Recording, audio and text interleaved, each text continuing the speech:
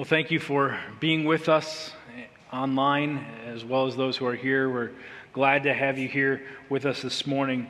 Yesterday morning, I was watching the news, early morning news, and they announced on the news that it's been 30 years since the Persian Gulf War.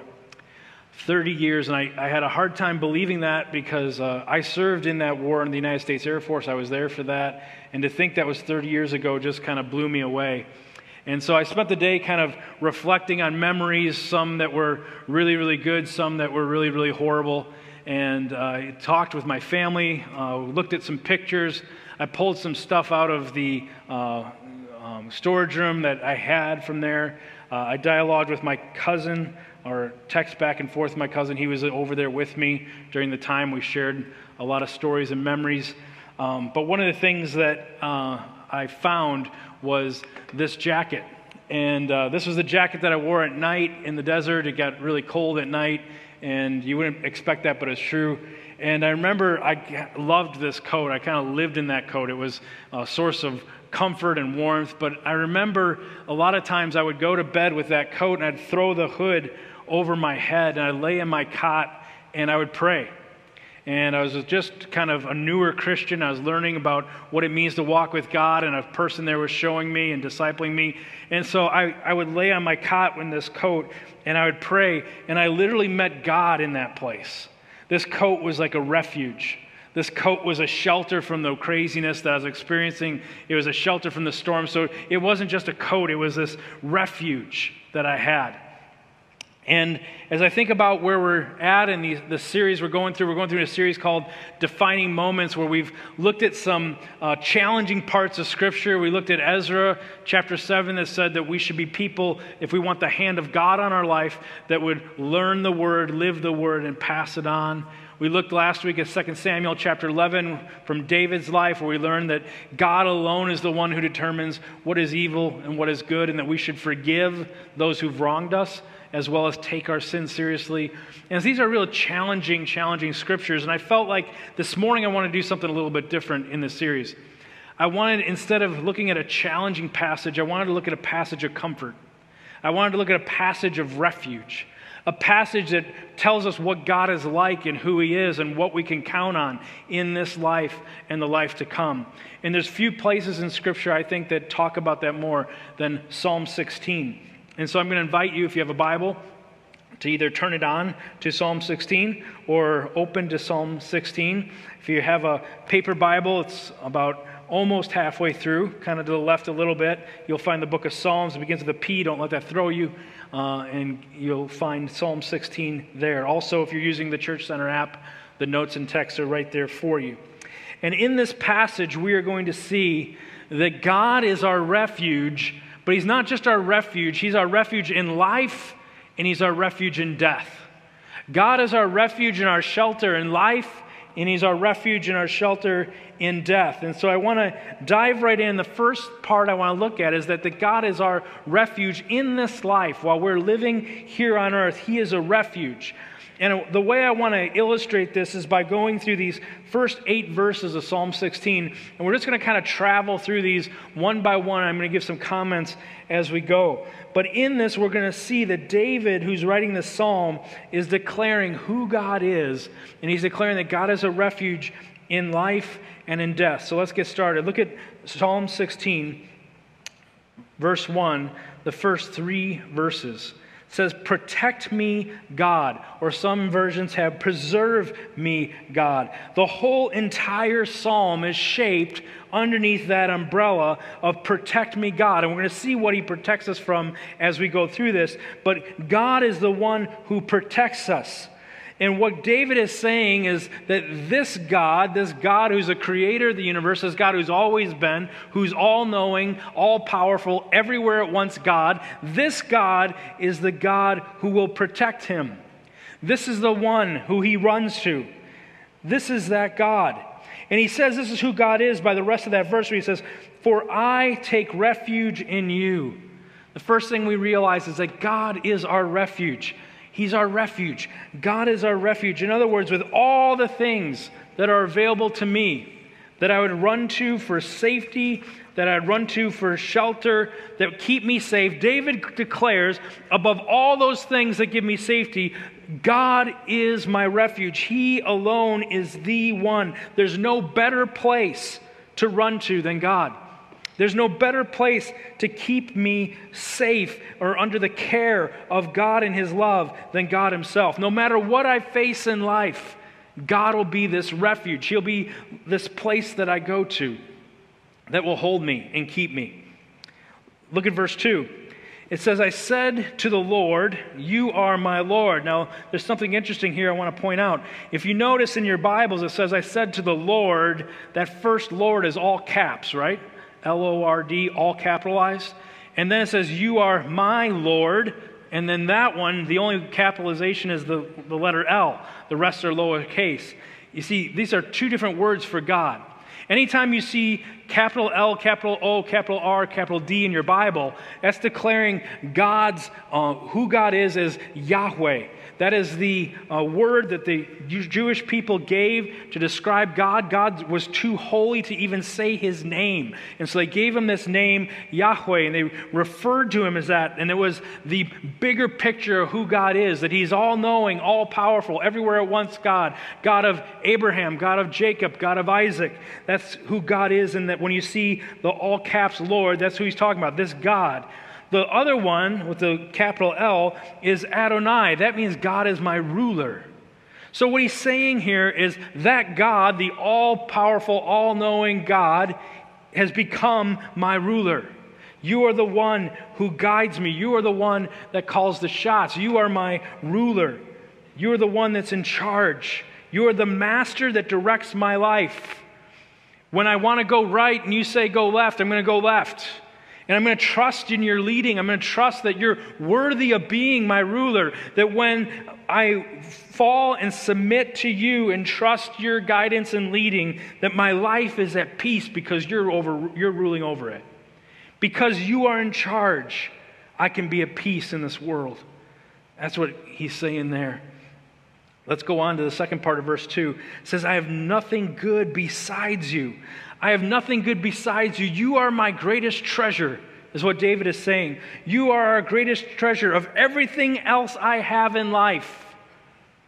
My family, my kids, my friends, my job, my possession, everything else I have in life, you are the greatest. You are supreme above all those things. And what he's declaring is, God, you hold first place in my life, and all those other blessings you give me, my family, my friends, my job, all those things, food, shelter, as good as those things are, and as great as those things are, they fail in comparison to you because you are in first place. You see, God gives us Himself first place. We get to know God, but then He also gives us all these things that we have in second place. Our jobs, our families, our relationships, our kids, our husbands, our wives, all these things. But here's the deal. When we take a second place thing and we put it into first place thing, that's a sin. It's called idolatry. It means you're taking something God gave you and you're making a God out of it, and you're kicking Him out of His rightful place. When that happens, we have to repent. And what David is saying here is, I just want to clarify, God, you are the greatest of all treasures. Of anything that can be behold in our earthly lives, you stand supreme. You are the greatest that we have. Look at verse 3. This one gets a little confusing. It says, as for the holy people who are in the land, they are the noble ones. All my delight is in them. Now it's looking like David is shifting from his delight being in God to now his delight being in people. But that's not what he's saying. What he's saying is here is, when I see God in all the people around me who are following God, it gives me great joy. When I see that God is reflected in the people who are following Him, when I see people following Him and how their lives are transformed, how their lives are changed, how they're trusting Him, how they're forgiven, how they're made new, how they're growing in God and they're reflecting God everywhere they go, when I see that, it's a source of great joy. And we can enter into that as well, isn't it true? When we see God in each other, I think it's one of the greatest purposes of church. When we see God in each other growing and moving and changing, we get excited because it tells us that God is a God who transforms us. It tells us that God is a God who redeems us, that he is our Redeemer, that we are people who have encountered a God who's rich in mercy, who's rich in grace, who's rich in boundless love, who changes us, who frees us from the guilt of our sins, who frees us from the shackles of regret, who purchases us from our sinful ways and brings us out into freedom. He's our Redeemer. And that gives us great joy, and we can take delight in that. Look at verse 4. The sorrows of those who take another god for themselves will multiply. I will not pour out their drink offerings of blood. I will not speak their names with my lips. If you look at what this is saying, remember we talked about taking one of those second place things and making it a first place thing, making it a god. He's saying for those people that do that, when they take a second place thing and make it a first place thing, when they make something a god that's not God himself, their sorrows will multiply. A time will come where they'll realize that's a futile way to live, that doesn't measure up, it doesn't work. And he goes on to say, when he talks about, I will not pour out their drink offerings of blood, I will not speak their names with my lips. He's not, that last part where he's talking about not speaking their names with my lips, it's not like a disdain thing, like he's saying, I won't even speak their names. What he's saying is, I'm not going to call them and contact them, I'm not going to get together because I don't want to go near that path. I want to stay so far away from a path that would put anything else in place of you, God, because you are alone, God. And so he's saying, I wouldn't want to do anything that would change the fact that you, God, are alone, God. God is God alone. I will not worship other gods. Look at verse 5. It says, Lord, you are my portion and my cup of blessing. You hold my future. In other words, if you lay out 1,000 things on the table that can satisfy my soul, God, you stand supremely above all of them. You satisfy the deepest longing of my soul. You alone can do that like no other. God, you are my soul's true satisfaction.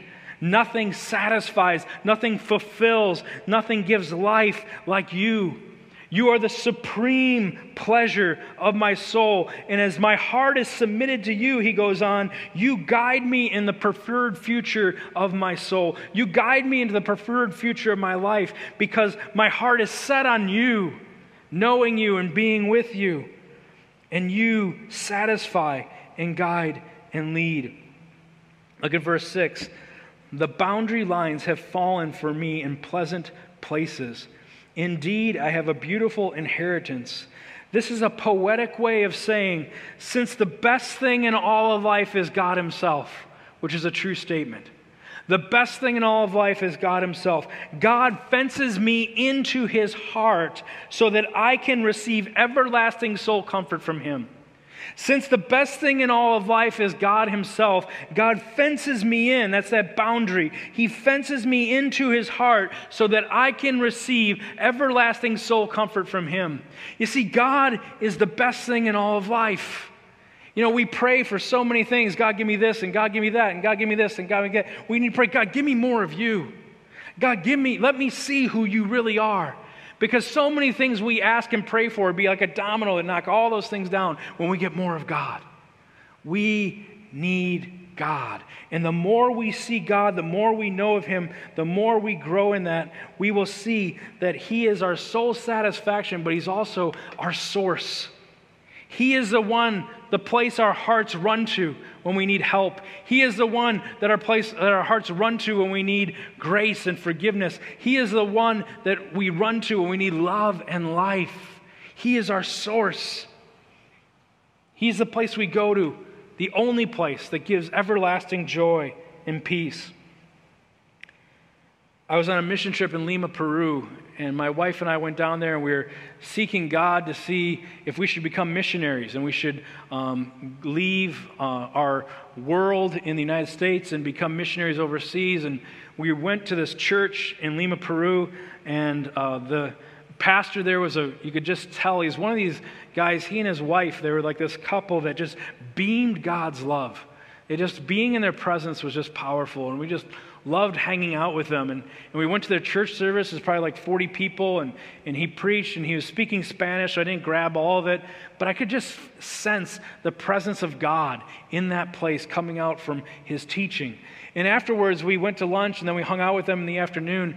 And I remember asking him through this interpreter, I said, would you pray? And I didn't tell him this, but I could tell, like, this guy walks with God. And I wanted him to pray for us. And I said, would you pray for us that we would know God's voice and we would know if God's telling us to do this or not? That we would know where to be guided.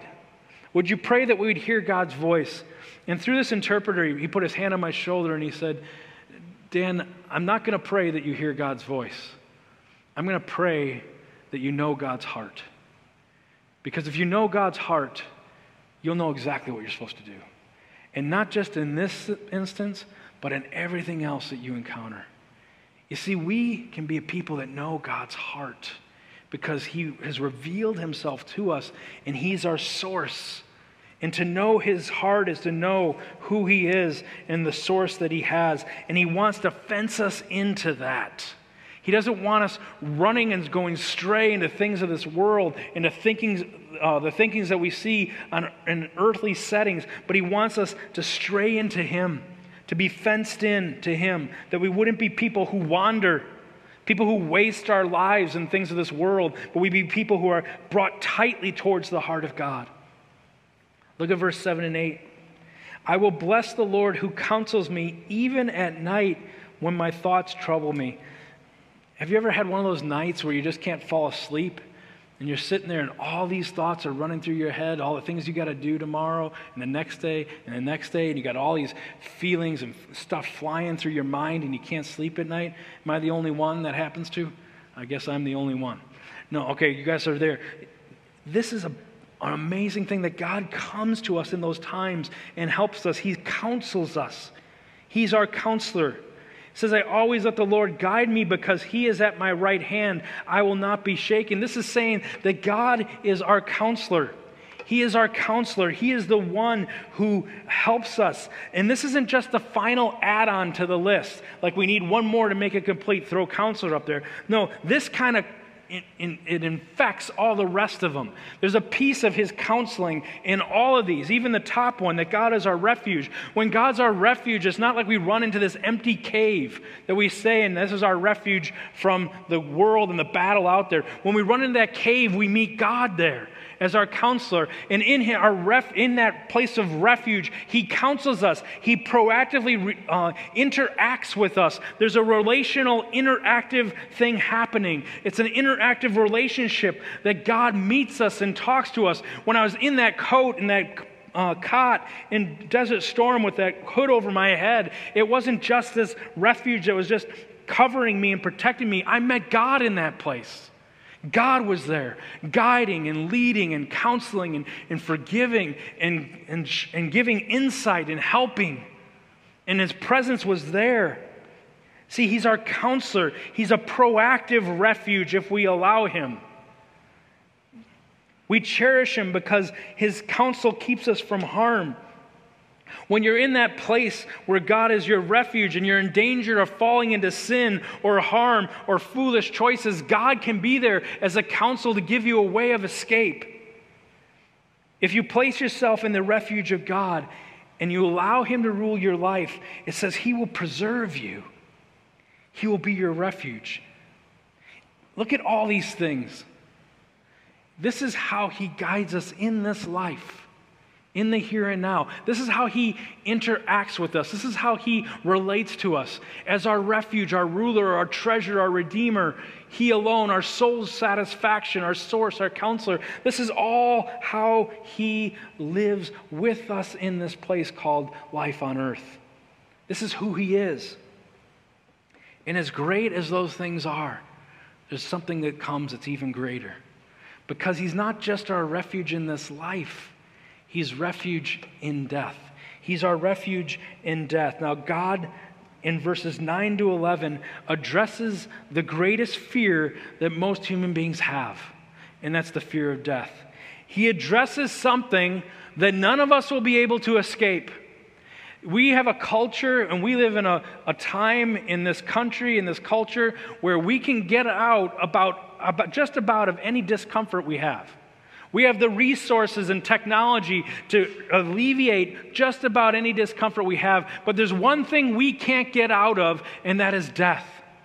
Death is coming for every single one of us. We will all face it, and we can't change that. And there's an uncertainty with death. There's an unknowing with death. And so it can create this anxiety and this fear. And God is here to say, you don't have to fear death because of something amazing I did. I'm not just your refuge in life. I'm your refuge in death. I am the one who's going to keep you in death. God addresses this as well. Look at verses 9 and 10. Therefore, my heart is glad and my whole being rejoices. See, he's saying, therefore, because you were all those things we put up on the screen, you were our refuge and our counselor and you alone and our source, all those things that have been mentioned in the first 8 verses, because of all those things, my heart is glad and my whole being rejoices because of all those things you are and what you do. And then he says in verse 10, for you will not abandon me to Sheol. Sheol is a word for death. He's saying, you will not abandon me to death. What he's saying is that God who's my refuge in life, who is all those things, my counselor, my source, my soul satisfaction, my guide, my ruler, all those things, that God, there's no way that kind of God, when I face death, will just say, there you go, you're on your own. He will not abandon me there. He will carry me through death if I make him those things. If he is my Lord and my Savior, if he is the one I'm walking with, if I've invited him in my heart, there's no way God can abandon me in death. He will hold me and keep me and transform what death is because of who he is and what he has done. You will not, let's look at what he's done. You will not abandon me in death, for you will not allow your faithful one to see decay. You will not allow your faithful one to see decay. We're going to get to that in a second, but that's a precious promise. But what you need to know is God, through his son Jesus, takes this thing that we all fear, this thing that we don't know of called death, and he transforms it into a place of life and hope and joy. Everlasting joy that will go on forever and ever. One commentator said this, God will bring you, body and soul, through life and death to full and everlasting pleasure if he is your safest refuge, if he is your supreme treasure, if he is your sovereign Lord and your trusted counselor. God will bring you, body and soul, through life and death if he is your safest refuge, your supreme treasure, your sovereign Lord, and your trusted counselor. What makes this possible? How does God transform death and make it something amazingly peaceful and joyful and something we would long for versus something we fear? What happens? David wrote through the power of the Holy Spirit, the last part of verse 10, you will not allow your faithful one to see decay. In some versions, faithful one is capitalized because David's not talking about himself there. David knew that when he died, his body would be buried and he would see decay. But what he saw at that bottom part of verse 10 is in his ancestry, one would come named Jesus Christ. And his body would not see decay because he wouldn't be in the grave long enough to decay. He'd only be in the grave 3 days. Because on the 3rd day, he would rise again. Because Jesus would come and he'd live the perfect life on earth that we couldn't live. And he would go to the cross, and on the cross, as we sang about, he would satisfy the wrath of God for our sin. You and I sin. We deserve God's wrath. We deserve God's punishment. But Jesus came and he absorbed that in our place. He paid the penalty for our sin. And if we come and we give him our life and we surrender and we repent and we invite him into our life to be our Lord and our Savior, we are saved from the penalty of sin. And he literally in that moment changes what death means for us. Death no longer means fear. Death no longer means unknown. Death no longer means all these things. Now, death is everlasting joy. pleasures forevermore, in a way that we could never imagine. Jesus, through his God's Son, through what he did on the cross, transforms death. Now, death turns from fear and pain to a joyful experience that is far greater than the most joyful experience we could ever have on earth. Take the most joyful, fulfilling, satisfying experience you have on earth, and heaven, if you're a follower of Jesus Christ, is going to be 1,000 times that. You won't even be able to contain it. It won't even match. It's not even a taste of what we're going to experience as far as joy and eternal pleasure in heaven. When we get to heaven and we see Jesus Christ, I'm convinced we're going to say, Jesus, I knew you were good, but I had no idea you were this good. Jesus, I knew you were awesome, but I had no idea you were this awesome. I knew you were this fulfilling, but I had no idea you were this fulfilling. And if I had known what you're really like when I lived on earth, it would radically change how I lived my life. If I really knew how good you are, how awesome you are, how impeccably joyful you are, how fulfilling you are, it would totally radically transform how I lived my life on earth. I don't have to fear death. Death is going to be the ultimate fulfillment. Could that really be true? Look at the next verse, verse 11. You reveal the path of life to me. In your presence is abundant joy. At your right hand are eternal pleasures. At your hand are pleasures that never ever run dry. Unlimited joy, unlimited soul satisfaction, unlimited comfort, unlimited refuge. That's all the things that the believer experiences when we go and we die. Because Jesus carries us into death, covered by his righteousness in his life because of the cross. Dennis Rainey writes this story in his book, Stepping Up. He tells a story about the short life of his granddaughter, Molly. Molly was born with a brain aneurysm, and she only lived 7 days. And as difficult as those 7 days were, Molly's parents and grandparents held firmly to their trust in God, confident that they would see Molly again in the age to come. Rainey concludes the chapter of Molly's story with this memory.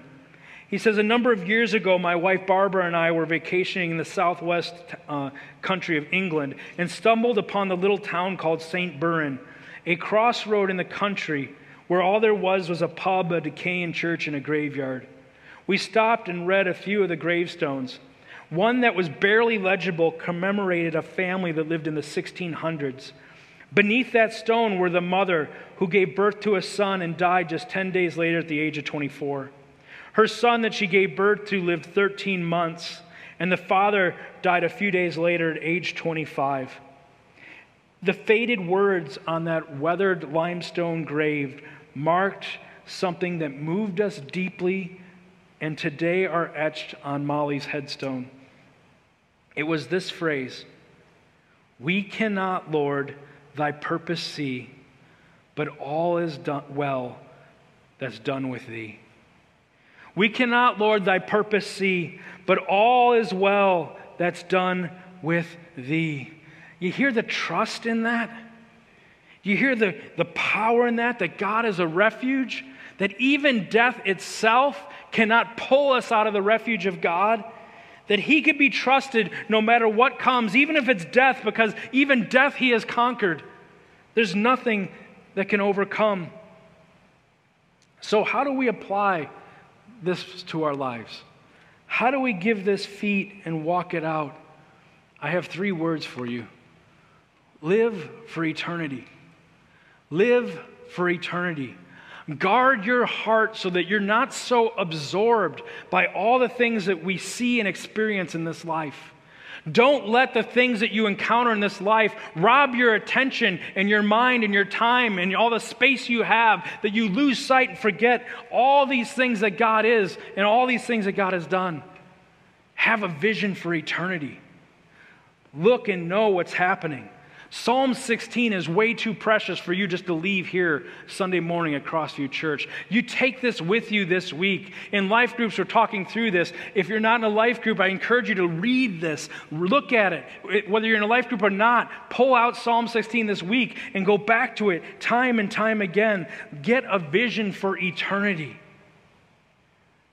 When you're absorbed with everything that's going on in our world and the news and all these things that are happening, I encourage you to pause your soul and pick up Psalm 16, verse 11, and realize that God, you reveal the path of life to me. In your presence is abundant joy, and at your right hand are eternal pleasures. And as a follower of Jesus Christ, that's my destiny. That's what awaits me. Eternal joy. Eternal pleasures, eternal peace. Nothing in this world compares to what God gives those who trust Him and know Him. When we realize these things, we realize that God is our refuge. He's our refuge in this life, and He's our refuge in death. Please pray with me. Father, what an amazing promise. Lord, as human beings living in the age we live in, where we're bombarded with so many things going on in our lives, good, bad, and indifferent, it can weaken this powerful message of who you are. It can distract us. It can dull our senses. God, I pray that we would be a people, especially in this year, that would know who you are, that we would experience you as our refuge in life and our refuge in death, that we would not fear what is to come with death, because through your Son Jesus, death has been rendered powerless, and now is a doorway to life, and a life experienced in a way that we can never imagine. God, I thank you that you're not just a promise in death, but that you are also a refuge in this life, that you are our strength, that you are our guide, that you are our hope, our refuge, our source, our comfort, our soul satisfaction, our treasure above all else. God, I pray you'd open the eyes of our hearts that we would know you in that way. Some of us may be here saying, I never heard or thought about God like that. God, will you open our hearts to see that it takes you to know you? Would you help us to comprehend who you are? And Lord, let us never, ever, ever settle for a counterfeit God that's offered to us daily, but let us know you. And I pray this in Jesus' name. Amen.